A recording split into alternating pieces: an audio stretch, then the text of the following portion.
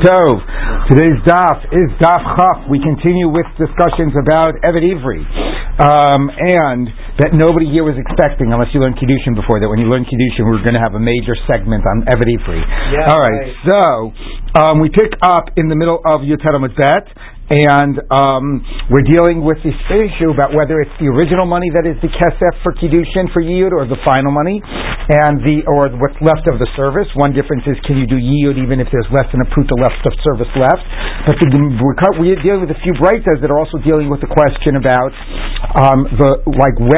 when the Kiddushin begins. So what it said is that if the original money is the kesef Kiddushin, even though that will only be true in the end when the guy decides he wants to do Yiyud, right? And then the question would still be, when does the Kiddushin begin? So the question would be, if somebody came and was Mekadesh this girl between the purchase and the Yiyud. And the Breita said that other man's Kiddushin would not take effect. If in the end the master wanted to do Yiyud, it would turn the scenario to a case as if he had said when he purchased her, you are Mikudeshes to me me'achshav, and to finish at the time when I do Yiyud. Even though he never said me'achshav, and even though he hadn't made up his mind yet.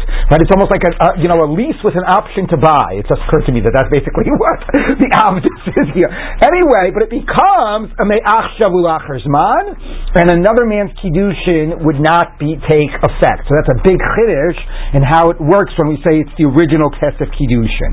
And similar to Ravam, who speaks as an option. Similar. Right. Yeah, there is some parallel there. That's true. Okay, so now it says Tanya Idach. We taught it in another brisa. This is about 15 lines down. Line starts with the word hamocher, maybe 20 lines down. Tanya Idach. We taught another brisa.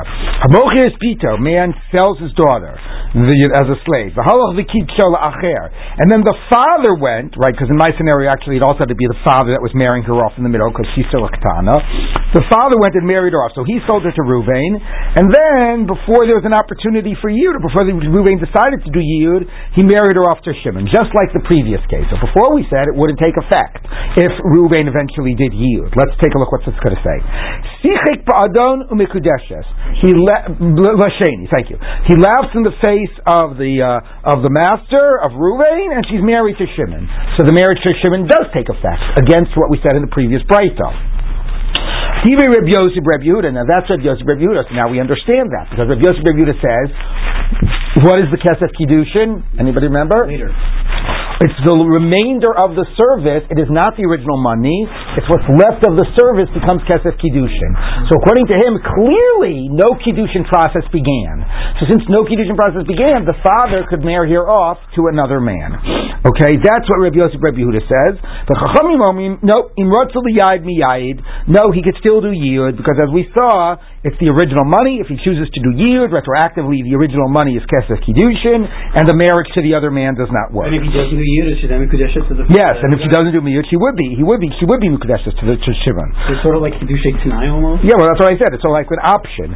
Okay, Mashal. The second guy who wanted to do it's not Kiddushin Tanai, it's Tluyim Ba'omdim, it's not Tanai. Okay, Mashal La'omer L'isha Re'at Mikudeshes L'ilachar Shloshim Yom is comparable, or can be compared to a case, right? What can teach on this is a case of a man said to a woman, you're married to me after 30 days, but it's not me'achshav. Just said la'achar shloshim yom, u'ba'achar v'kitsha, but those shloshim yom, and somebody else married her during the 30 days. So since there was no me'achshav, Reuven said, you're married to me after 30 days, Shimon marries her during that period, she's married to Shimon. Okay, Shimon Kudeshes l'sheni. Alright, and so now the Gemara says, so that explains presumably Rabbi Yosef, Rabbi Yehuda's position, that it's only the money at the end that's going to do it, and therefore the father can marry her off to Shimon. So the Gemara just clarifies, Mashal Lamand, according to whose position is this Mashal clarifying, illustrating? Elim l'Rabbanan, if it's the rabbis, how many Rabbanan nimratzu liyad miyad? It can't be the rabbis. The rabbis say that Reuven could still do Yiyud, and she won't be married to Shimon. Ella Amar Rava Rava Mashal Rabbi Yosef, Rabbi Yehuda. Okay, it's illustrating Rabbi Yosef, Rabbi Yehuda. He says that because it's only the money at the end, the father can marry off to Shimon, and it would be binding. Pshita, obviously, that's the halacha. No, I might have thought, hello, Amar la'achar shloshim yom. He didn't say la'achar shloshim yom, and therefore what?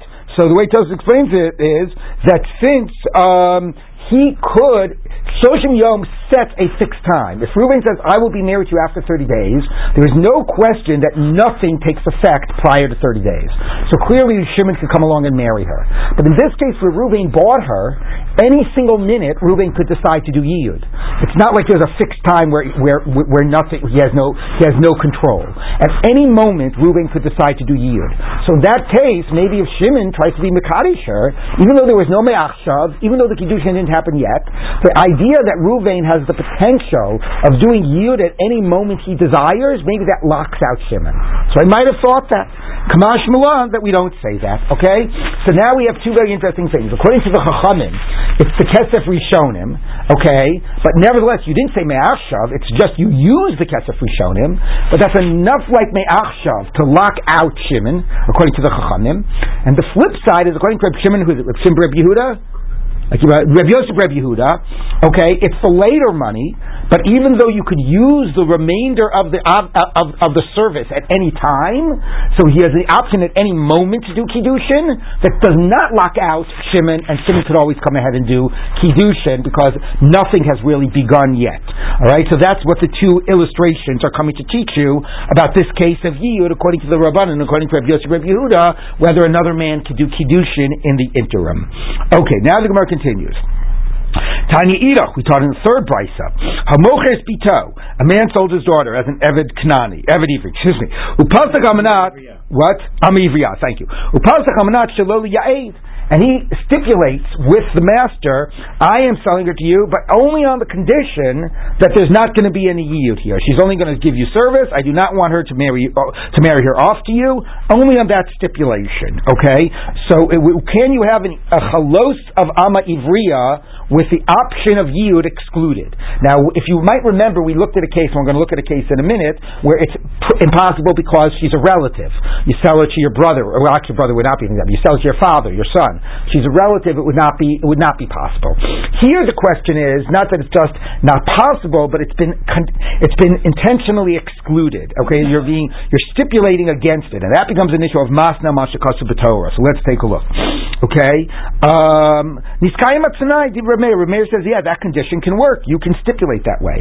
The Chachamim omin in ratzul yad miyad. Nope, the guy still has the option to do yiyud because you stipulated against the way the Torah defines the institution. If you want to redefine an institution against the way the Torah has defined the institution, it is not binding. Okay, so now the Gemara says, 1 minute. But according to Rabbi Meir, why does it work? Rabbi Meir, according to Rabbi Meir, you can stipulate. V'hatanya, didn't we teach in a brisa?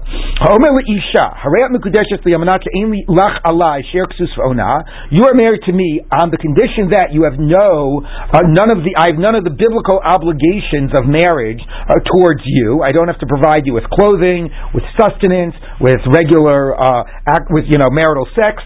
So, though if you stipulate against those definitions of what the institution of marriage is about, the responsibilities and obligations that are a part of it, Harezeh Mikudeshet, the halacha is the Kiddushin is still binding, but the stipulation is rejected.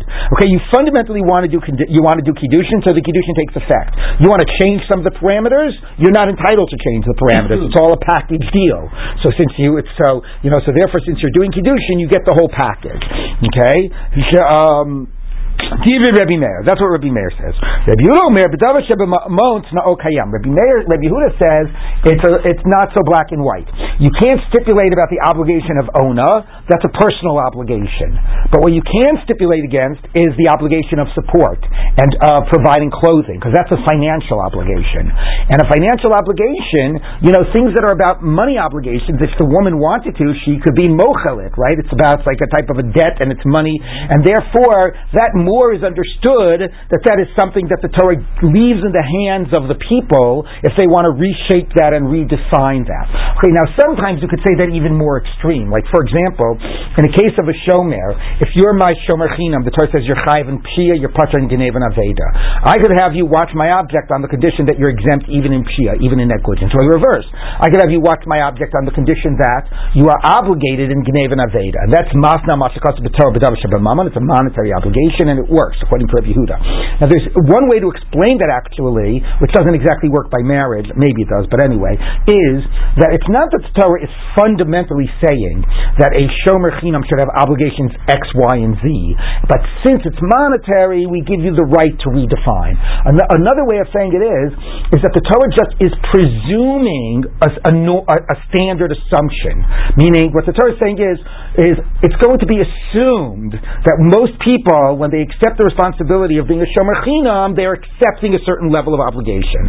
When they accept a level of being a paid guardian, it's presumed that that they're accepting a higher level of obligation. But ultimately, what it's doing is it's saying that that's only because that's the presumed intention. If you make explicit a different type of a contractual, agreement, then that's what's binding. We're just presuming that the agreement, unless stated otherwise, this is the presumed conditions of the default positions of the agreement.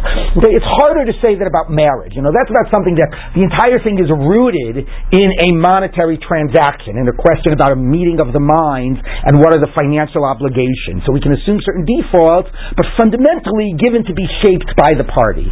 Something like an institution of marriage, you would expect more. It's not that we assume you're agreeing to pay for share and ksus, but at the end of the day, it's all up to you. Like presumably is more. It's less of a default of what is your implicit agreement. It's less about an agreement, and is about the institution. No, the institution of some marriage is supposed to come with these types of obligations.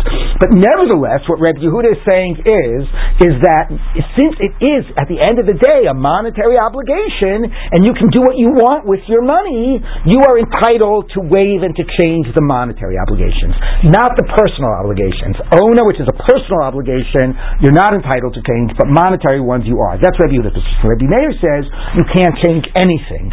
So now he's got a big problem.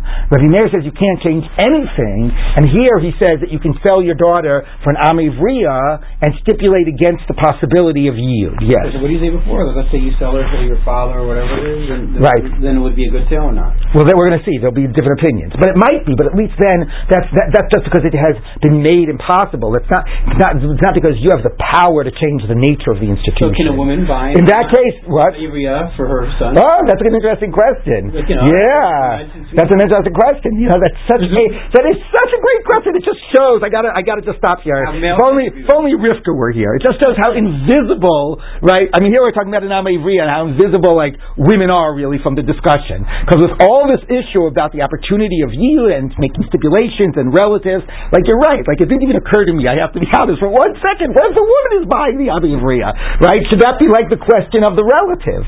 You're right. It's a great question. It is a great question. Okay, so now the Gemara, it also seems a little bit more appropriate. We should admit that this is still a little disturbing, right?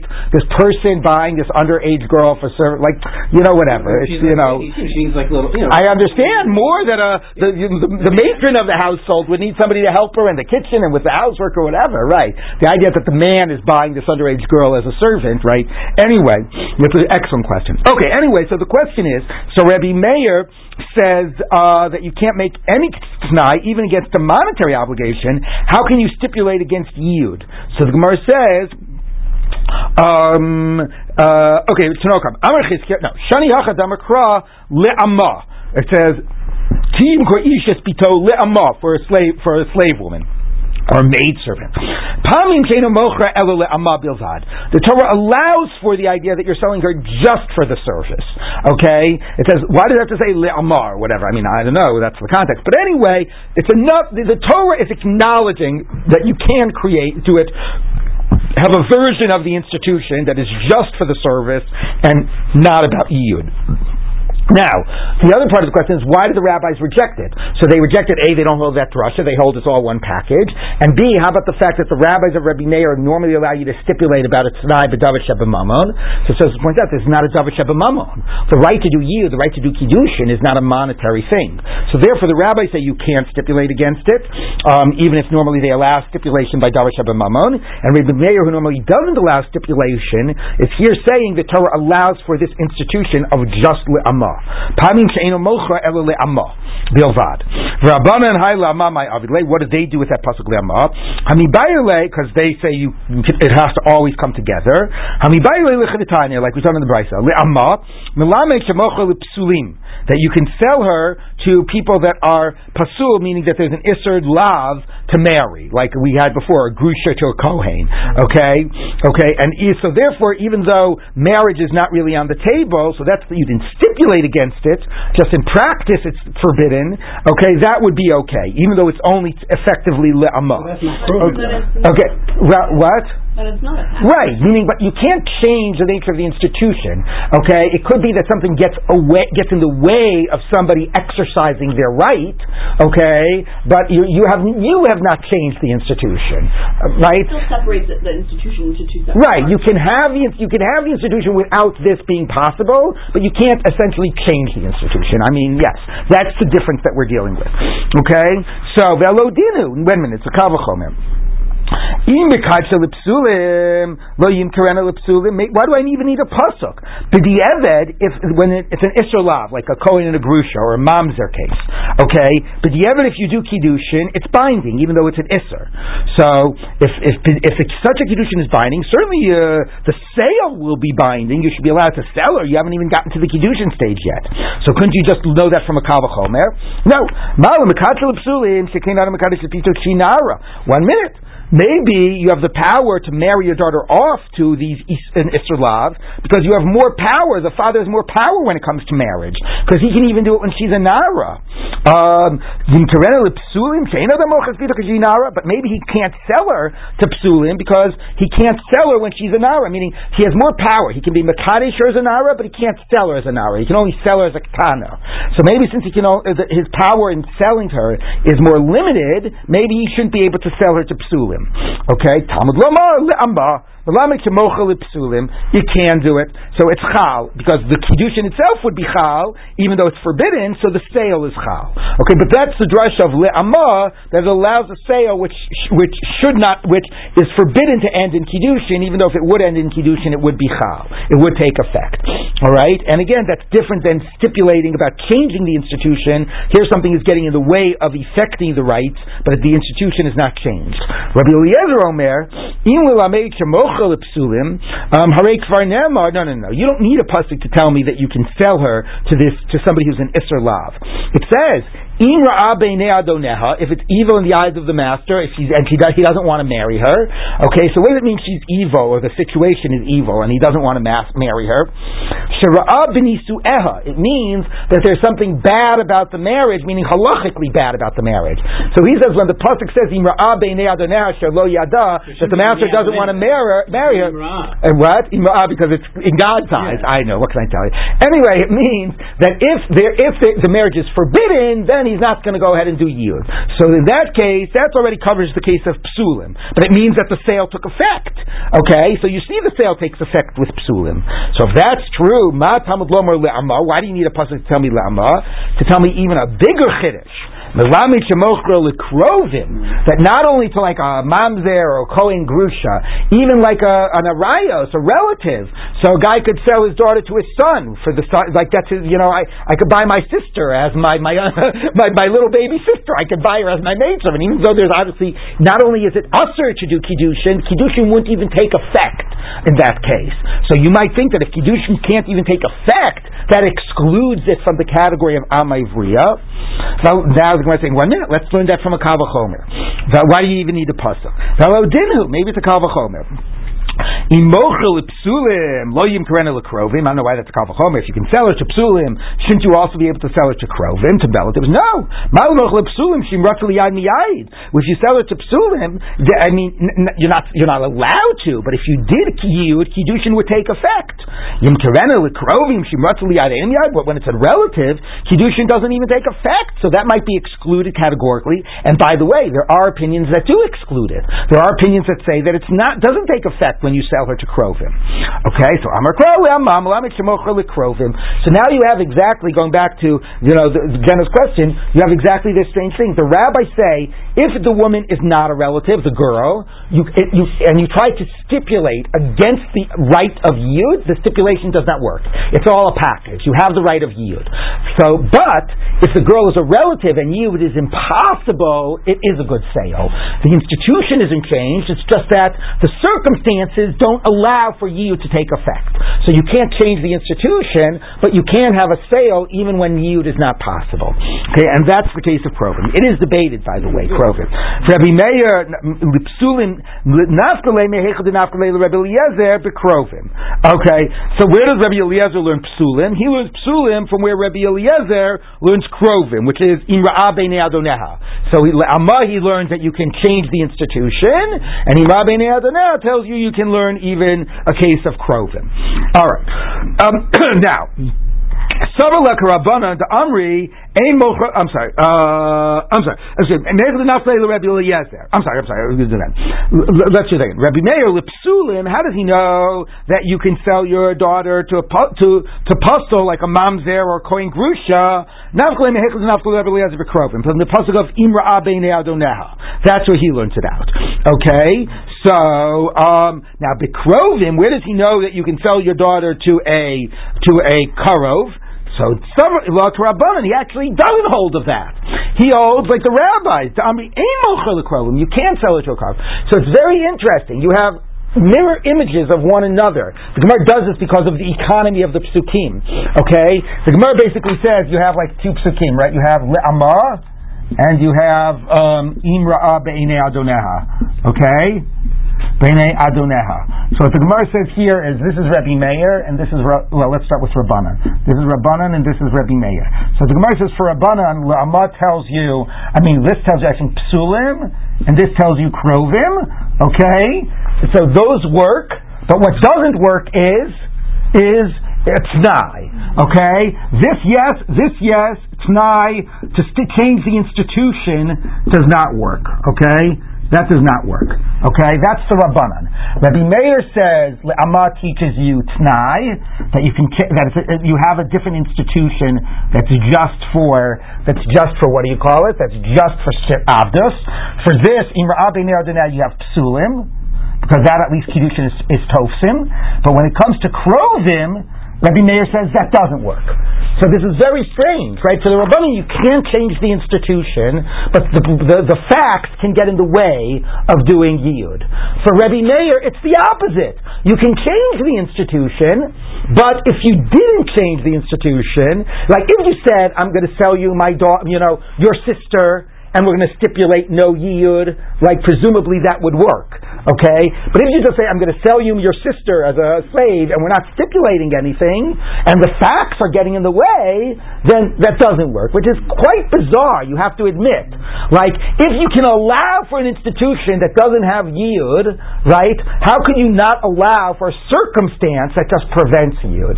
It's very, very strange that the Gemara makes Rabbi Meir and the Rabbanan like mirror images of one another. Mm-hmm. Is that clear, Jenna? You understand what I'm saying. You're just not understanding why it makes sense, right? The Rabbanan makes sense, right? Rabbi Meir is quite bizarre.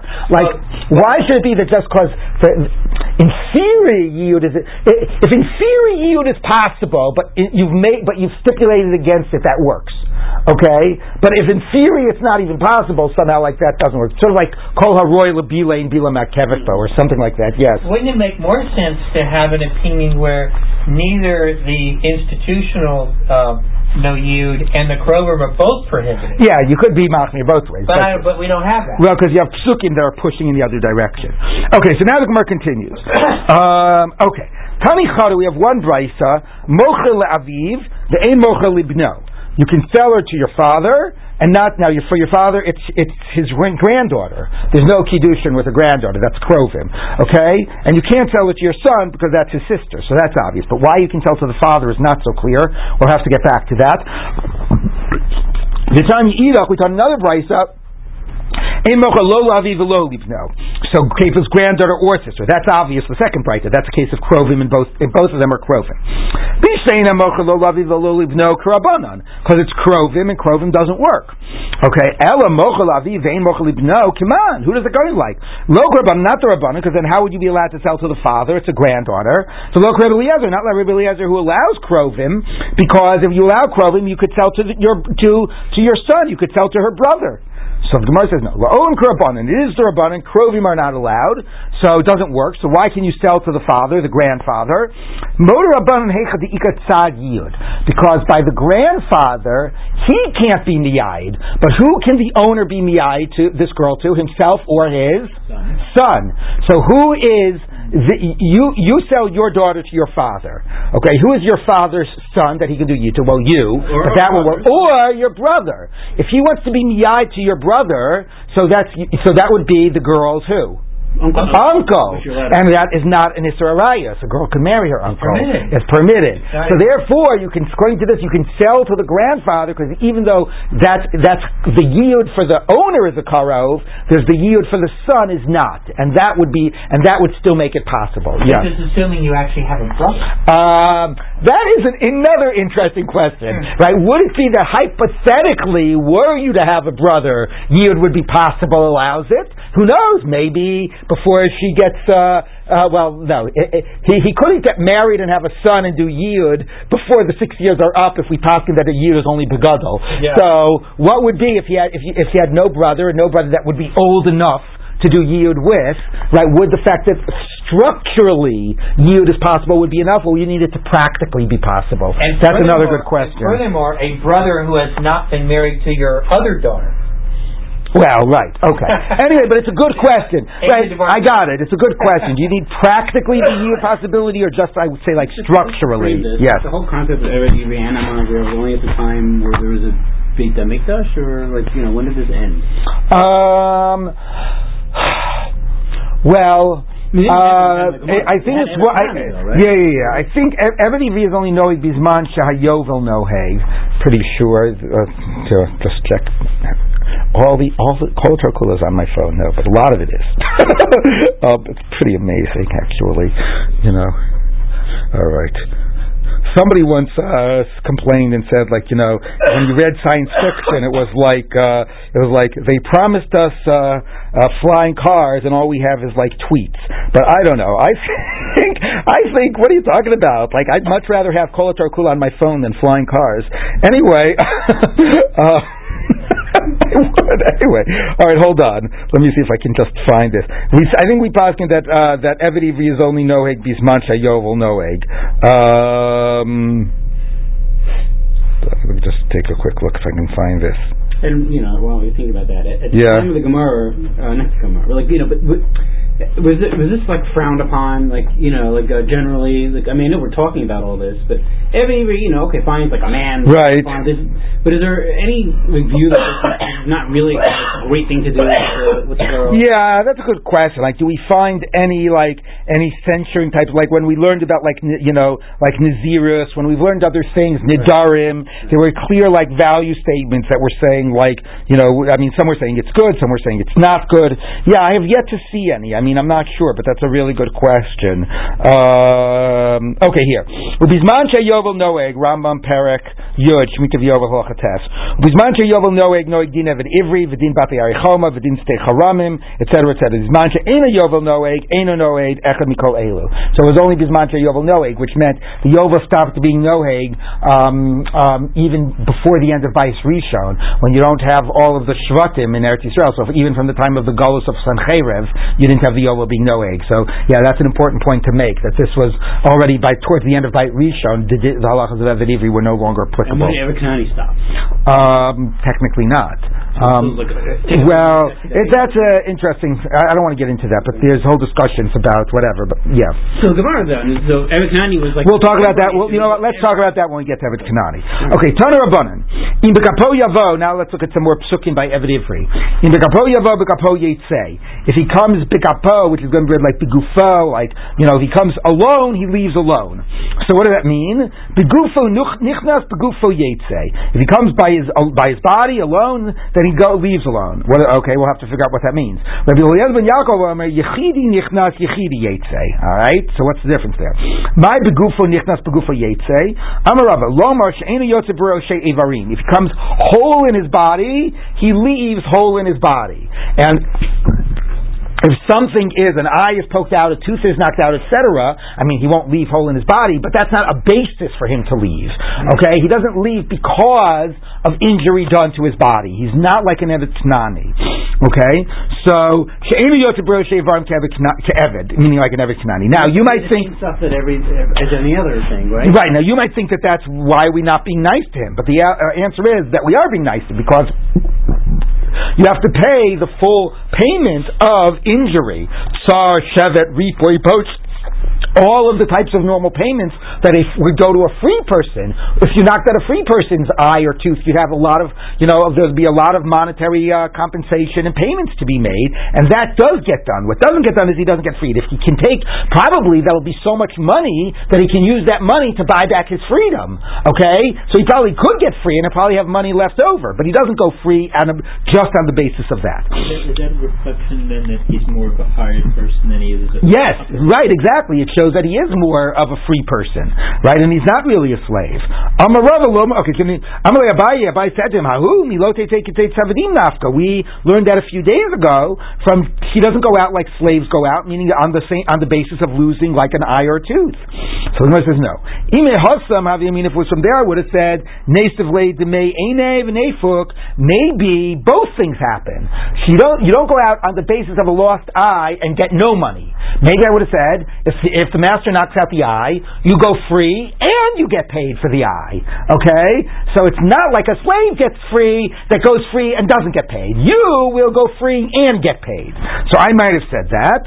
So therefore this pasuk teaches you, Kamash Malon, that it is not the basis at all of going free. You're compensated for it, but it does not serve as the basis of going free. Okay. That's one thing to learn from the pasuk. Rabbi Eliezer ben Yaakov Omer, Yechidi nichnas, Yechidi yetze. My Yechidi yetze, what does that mean, going out alone, as opposed to going out with your body, with your whole body? Amar Rav Nachman bar Yitzchak Kachi Kamar, Yeshlo Isho Banim, if he comes in married, with a wife and children, Rabbi Mosolo Shifcha Kna... He has to have children too? Yeah. Well, it's sort of, it's like, okay, hold on, let me finish reading my sentence. Yeshlo Isho Banim, Rabbi Mosolo Shifcha Knanis. Then the master can give them a Shifcha Knanis in order to produce slave children, essentially. Okay? Elo Isho Banim, if he doesn't have a wife and children, Ein Rabbi Mosolo Shifcha Knanis, so the master does not. Now, this seems a little bit strange, because if you look at it from the perspective of the wife, it's like, what? My master, my husband sells himself because he got into poverty, and now he's, in addition to him not being at home and going or whatever, maybe he takes the wife with him because the wife gets supported, but the family gets supported. That's another interesting question. But in addition to my husband now selling himself, he's now going to take another wife, right? That's from the wife's perspective. It's, of course, it makes no sense. Like if he goes in single and the master gives him a wife in the interim, okay.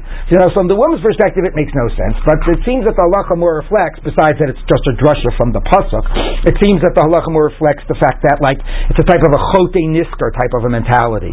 Like, if this person, as a result now of selling himself into slavery, which you shouldn't do, now he's being allowed like a type of like a, to be sexually active when beforehand he wasn't. So that's fine, but the children didn't do it. Yeah, it's complicated. Okay, I don't have a full answer for that now. I need to look into it a little bit more. Okay, so now the Gemara says like this: Tana Rabbanan, Nimkar b'manav yishbiach. Now we're going to do a different halacha. If he was sold himself for $100, he gets to use his wife also, right? Yeah. Okay, yes, but the question is, how much can the master demand of him? Anyway, I don't have a full answer for that. I have to get back to that. Okay, Tana Rabbanan, Nimkar b'manav yishbiach v'amar amatayim. He sold himself for $100, let's say, and now his value went up. Maybe he got stronger and bigger, maybe the market went up, and now he's worth $200. Now, how much if he wants to buy back his freedom, based on what? Based on original purchase price or based on current market rates? Okay, so himself. All right. How do you know you use the original $100 as the basis for redeeming himself, and you prorate it based on the amount of service left? It says if there's more to left from the money from his purchase money. So you see, you determine the amount of redemption based on the purchase price, on the purchase money. Now, however, there's another scenario. Nimker b'matayim, let's say the purchase price was 200, and now his value went down. He got weaker. The market fell out. The amar al money, he's only worth 100. How do you know that you can use current market price? So you always use which is more in his favor, the original sale price or the current market price. And even that, I should mention, is also prorated based on the amount of time that's been served and the amount of time left. How do you know you go by current market price if that's lower? Where were we?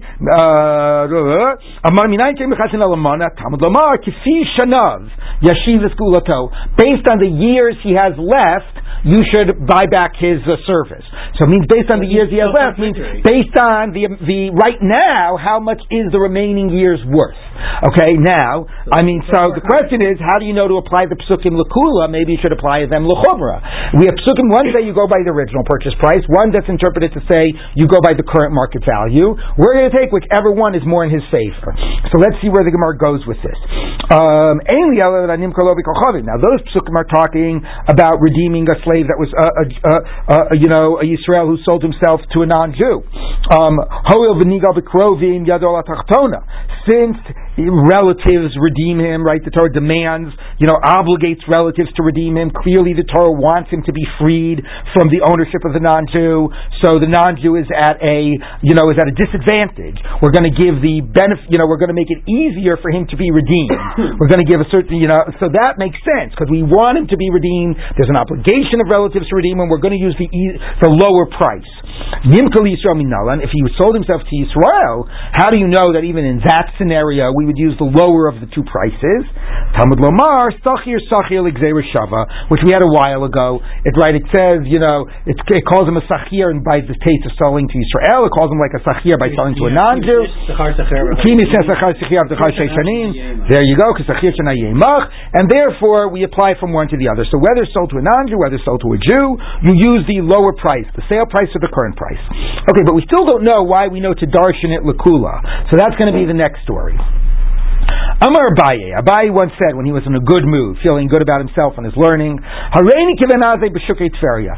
I'm like Ben Azai in the marketplaces of Tiberias. So Ben Azai, was known to be like this, huge Talmud Chacham, towering over everybody else. He lived in Tiberias. Abaye was basically saying I'm feeling on the top of my game. Go ahead, ask me any question. I'm on the, I'm Babe Ruth in Yankee Stadium. Okay, so I'm going to So one of the rabbis said to him, Abaye, Michti. Okay, here I got a question for you. How do you cry? Ikla midrashinu l'kula, ikla midrashinu l'chumra. You can read them l'kula, that we have two values, purchase price and current price. You could say, you can read it, we always take the one that's the lesser, or you can read it stringently. Let's always take the one that's the higher value. You have to redeem based on the higher value. My chaz is tidrashinu l'kula, nidrashinu l'chumra. Who told you can use the lower value of the two? You always pick the lower. Why not always pick the higher? So the Gemara says no. So apparently his answer is, although it doesn't say Amar Abaye, the Stam is talking. But anyway, that doesn't make sense. We know that the Torah is concerned for the welfare of the Eved Ivri. So we're going to assume that it's going to allow it to be more easy for him to redeem. How do you know that the Torah is concerned for the welfare of the Eved Ivri? Titani, we taught in the Brisa, and now something that probably some of you were taught in grade school. Okay, this very nice teaching, which it took us a while till we got to this. Ki tov lo imach. It should be good for him when he is with you. What does that mean? He should be equivalent to you. Imach. You have to treat him as an equal.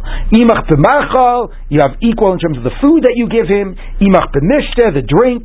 Shalote ataucha patnikia. You don't eat the nice, fine bread, the white bread. V'locha paskevan. He eats the bran bread. Ata shote yain yashan. You drink the old, good wine. V'hu shote yain chadas. And you give him the young wine. Ata yashan agabe muchim. You sleep on nice, like soft cushions, padding. And you give him the straw. Nope, you cannot give him anything worse than you. He has to have the accommodations equal to your accommodations. I don't know if that means he gets the master bedroom. I mean, what's exactly the limit of it is, but okay. From here they said, Kol Akona Evet Ivri, anybody who purchases, and here Michael maybe is going back to your point about censoring or not censoring. It's like a light censure, but it's telling you the consequence. The consequence for the owner. Anybody who buys a Hebrew slave, Kikone Adon La'atzmo, you're basically buying a master. It's not somebody that you could treat more lowly than you. Now Tosfos says, what do you mean it's a master? I mean, he's not a master. So look at Tosfos, the bottom Tosfos of the page. Kol Akone Evet Ivri Kikone Adon La'atzmo. Tosfos says, the kasha my adon dailo lios ki adono. He's equivalent. He's not a master. The pamim ein lo ela karachat. Let's say you only have one pillow. Im shochev alav ba'atzmo. If you keep the pillow for yourself, then you're not treating him equal to you. So fine, neither of us will have a pillow. Okay, then zumina stone. Then that's mina stone. Like, why are you depriving him of a pillow? You're not losing out. You're not allowed the pillow. Why should you deprive him of it? So nimsa shall karchach tzarchim sola avdo. So you have to give it to him. You can't have it because then you're treating yourself better than him. You can't deprive him of him because since you're not having it, why are you entitled to deprive him of it? So you have to give it to him. So in the end, if it comes down to it, he's going to get the better treatment than you. Okay, so that really is a very important realignment. We've been talking about being a slave all this time, and now this sort of wakes us up to the idea that you really have to give him, treat him with a lot of dignity and respect and equal treatment and so on. He works for you, but that doesn't mean he sort of is in this servile or subservient type of position. Even though they say kolokone, it's similar. It's still the same if someone had been sold at the beginning of Torah, right? Yes, yeah. Okay, so they joke about the day because you had a bad day. I should say. Yeah, right. Okay, so since the Torah is so concerned with the well-being, clearly we would assume the Torah would make it easier for him to buy his freedom and take the lower of the two values. Okay, now. The aim of the Gemara says 1 minute. Those aren't comparable. I will say, that's how you treat him while you own him. You shouldn't cause him affliction, and pain and suffering. But when it comes to redeeming him, maybe we should be strict. Meaning, first of all, if he's being treated so nicely, maybe we don't have to make it so easy for him to get redeemed. Number one. And number two is, there's a difference between those because there's a way in which maybe there's another value that's pushing us to maybe make it harder for him to redeem himself. What would be that would push us to make it harder for him to redeem himself? From the teaching of Rabbi Yossi Reb Chanina. Because this guy did not do a good thing, and here Michael is getting back to your point, that this guy did not do a good thing about selling himself. The Tanya Rabbi Yossi Reb Chanina, Amar, come and see how weighty is even the dust of Shvius, of transgressing the laws of Shemitah, even the lighter laws. A person, it's not that he worked the ground during Shemitah, which is a lav. He just engaged in commerce with Shemitah produce, which is like an Isra Say. It was one of the lighter prohibitions of Shemitah. What's the consequence? So you're doing it because you think you'll make a profit. You want to you're disregarding halacha because there's a profit motive. In the end, you're going to suffer exactly accordingly. So you're going to become so poor, you're going to have to start now selling your chattel, your movable property. Shenemar it says there at the end of Vayikra, it speaks about Yovel and Shemitah, and after it finishes speaking in Bahar about Yovel and Shemitah, what does it move on to? When you sell things to your neighbor. So you were violating Shemitah laws, and now you're starting to having to sell things to your neighbor. Okay, now we're going to just darshan the order of the psukim here in Bahar. Okay, so now Okonom Yadamitecha. A chattel, something that's sold from hand to hand, that's moved. Lo Yirgish, if you were not sensitive to your violation and not aware that the reason you were reduced to this state was because of your violation of mitzvos. So Lusof, then you particularly right? What? Specifically Shemitah, right? So if you weren't aware that it was because of your violation of Shemitah and because of that you were reduced to the state, things are going to start getting worse. With Sof Moches Sadosav, you're not just going to sell, your car and your those things. You're going to start having to sell your real estate, your property, your fields, which is also your source of income. The next parsha is that somebody gets poor and sells from their inheritance, from their very, from their ancestral land. Lo basel yado, and now you don't, it doesn't come to you the awareness and that you should be doing tshuva and changing your ways. Chemoches beito. Now, not only do you sell your field, you become homeless. You sell your home. Shenamar, the next parsha says, Kim kor beis moshav yochamai, when you sell a house in a walled city. Now, the Gemara interrupts for a moment and says, Ma'ishna hasam damar lo hirgish. Why, when it talks about the first sort of thing, you violated Shemitah, you sold your metaltal, and then says you were not sensitive to the fact that what made you fall into this state. It uses the phrase of lo hirgish. U'ma'ishna hacha, here after you'd gone even further down, it says lo basel yado. The thought of tshuva, the awareness did not come to you. So what's the different language? So the Gemara says Kid Rav Huna, like Rav Huna. Da'amar Rav Huna, Kevin Chabar Adam Aveir V'Shanabo Hutralo. If a person does an Aveir and he repeats it, it becomes permitted to him. So Hutralo Sakadaitach, what, really? It becomes permitted? So the Gemara says, no. Ella Nasis Lo Keheter. If psychologically you feel it's permitted once you've done it more than once. So the first time, Lo Hirgish, you weren't sensitive, meant like there was the expectation that you would have sensed, you would have become aware, right? So the first time you violated, there was a hope you would be sensitive and you would be aware what had happened. But you weren't sensitive, you didn't react, and then you went further down. By the second time, you're so deep into it that's like lo basel yado. It's more to be expected that you won't become aware, right? It didn't happen that you became aware. Of course it didn't happen because you're already so deep into it. Okay, so the presumption by the second time was that you're not going to become aware about that this is why you're becoming, you're getting deeper and deeper into debt. Okay, so lo basel yado. So now, once again, the awareness of tshuva did not come to you. Ad shemoches bito. So you sold now your fields, your house, now your daughter. Shenemar.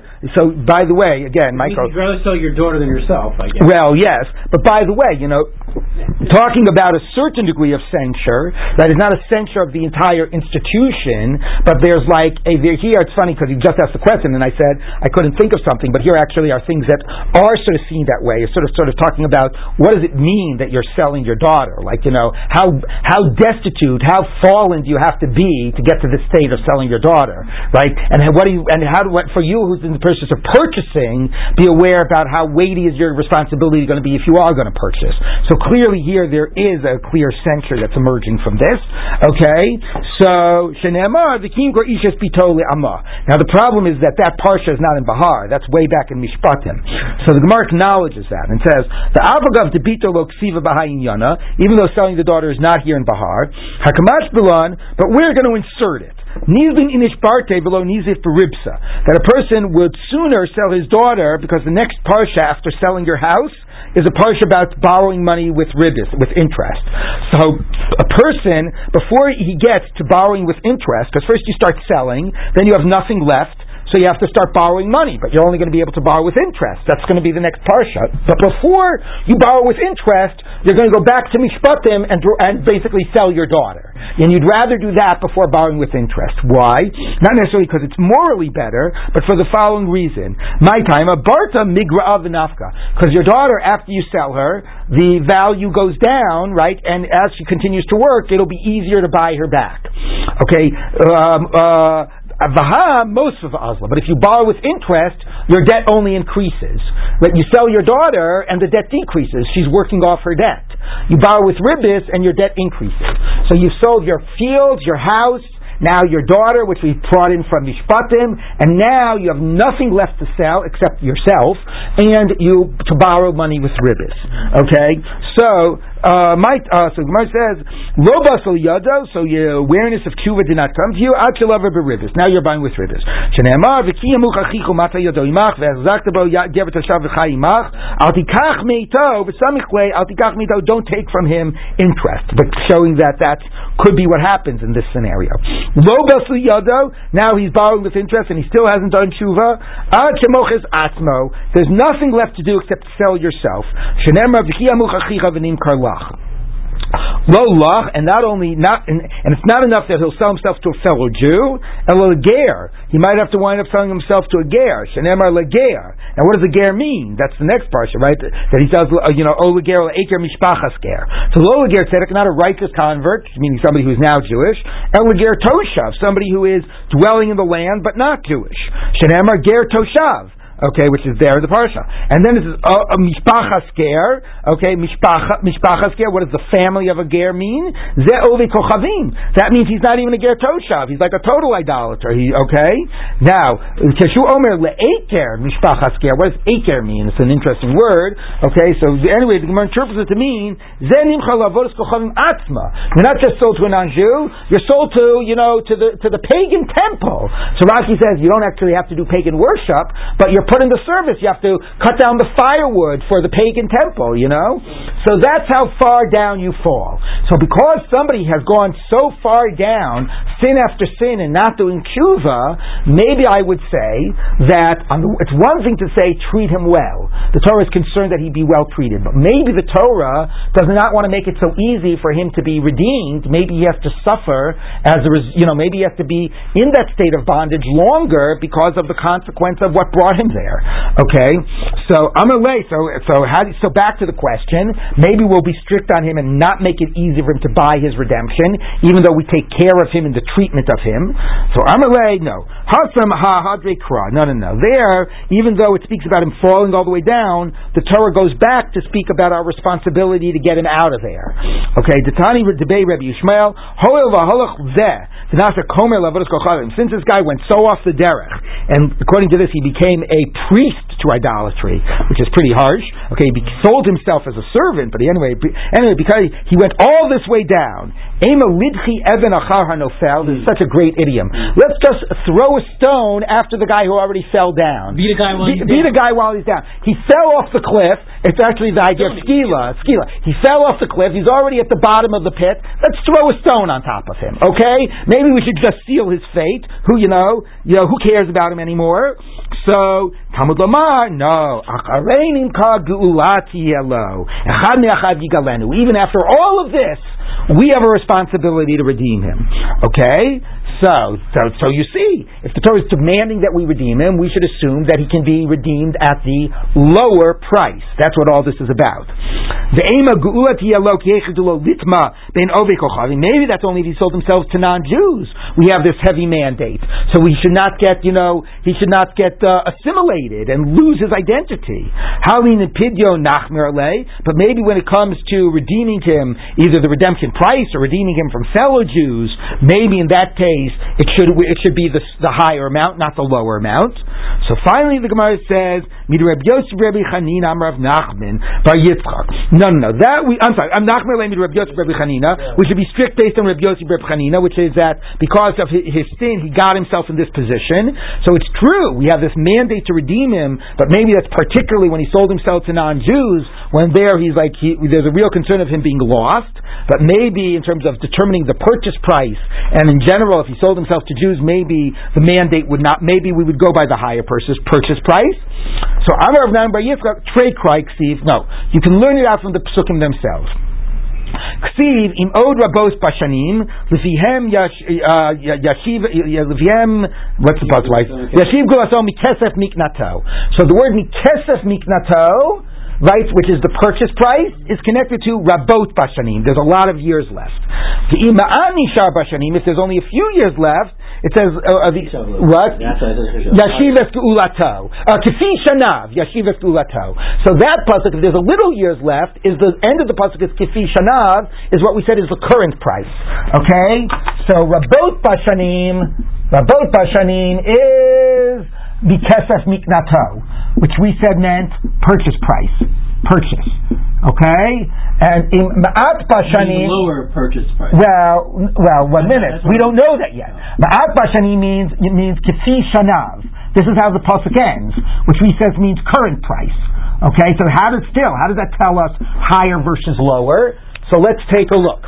Okay, so v'chiyei shani merubot, v'chiyei shani muatot. I don't understand. Are some years many and some years few? Now, of course, the pshat is a lot of the 6 years or a little of the 6 years. But he's reading it as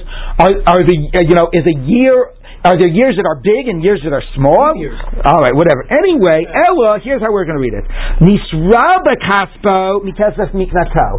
If rabot bashanim, if over the course of the years his value has increased, so rabot, if the value is increased, then you go by mikesef miknato, his purchase price, which is lower because his value is increased. If ma'at bashanim, if over the years his value has decreased, then it's kifi shanav, then it's based on his current value. Okay, so we read that into the box. By the way, notice who the only person is who didn't answer this question.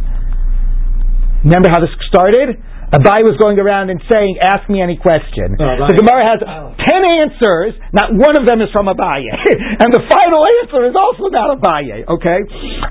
Nismai Kaspo, if his value went down, then Kifi Shanav, then it's his current price. Alright? I know it's already 8:30, but let's give 2 minutes just to finish this thought. It says, the Ema Hachi Kamar, why don't we say it says this? Heichad Avitrei, Pashle Arba, literally, like what Pshat of the Psukim is. If he did 2 years and 4 are left, Rabot Bashanim, Nesav Le Arba, Mikasem Yato. If there's many years left, so the way Tosos reads this, if there's a lot of years left, so the purchase was more recent, so we'll go by the purchase price. If there's only a few years left, so the purchase it was very much in the distance, then we'll go by the current price. Okay, the other trey upashle arba, nesav le arba. So mikasef minato. If he did 2 and there's 4 years left, then we'll go by the pay for the 4 years based on the purchase price. Avid arbo pashule trey. If he did 4 years with only 2 years left, nesav le trey kafi shanav, we'll go by the current price. So why read this as price going up and price going down? Why not just read this more pshat? Are there many years left or a few years left? And that'll determine purchase price versus current price. So the Gemara says no. Im kain nichtov kra im od rabot shanim. If there are many years, im at nishar shanim. If there are few years, my bashanim. What does it mean in the years? Nisra b'kasbo bashanim. If his value increased over the years, mikasbo minato. Nismai kasbo bashanim kifi shanav. Okay, so whether that you buy the drush of the bet or not, rather than saying it means a lot of years or a few years, we're saying increased value or decreased value, and that determines, and that teaches us you always go by the lesser amount. And the Gemara ends by saying, Amar Rav Yosef, said Rav Yosef, Tarshinu Rav Nachman lahani krai kasinai.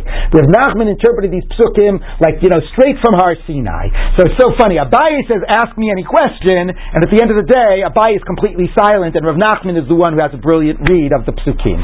Okay? But this was a very nice Gemara that introduced us to some core issues about how you treat the Eved Ivri. I just want to repeat these important points. A, how you treat the Eved Ivri. B, the censure or the sense of that it's because of sin after sin after sin that a person gets so desperate until they finally are reduced to selling their daughter and selling themselves, and the sense that it's like a punishment. And so this aspect of like censure and so on that Michael was raising, and a certain like the moral framing of this, and that nevertheless, even with all of that, the weight of our responsibility to redeem the person and to make it easy to redeem him, coming at the same time. What about the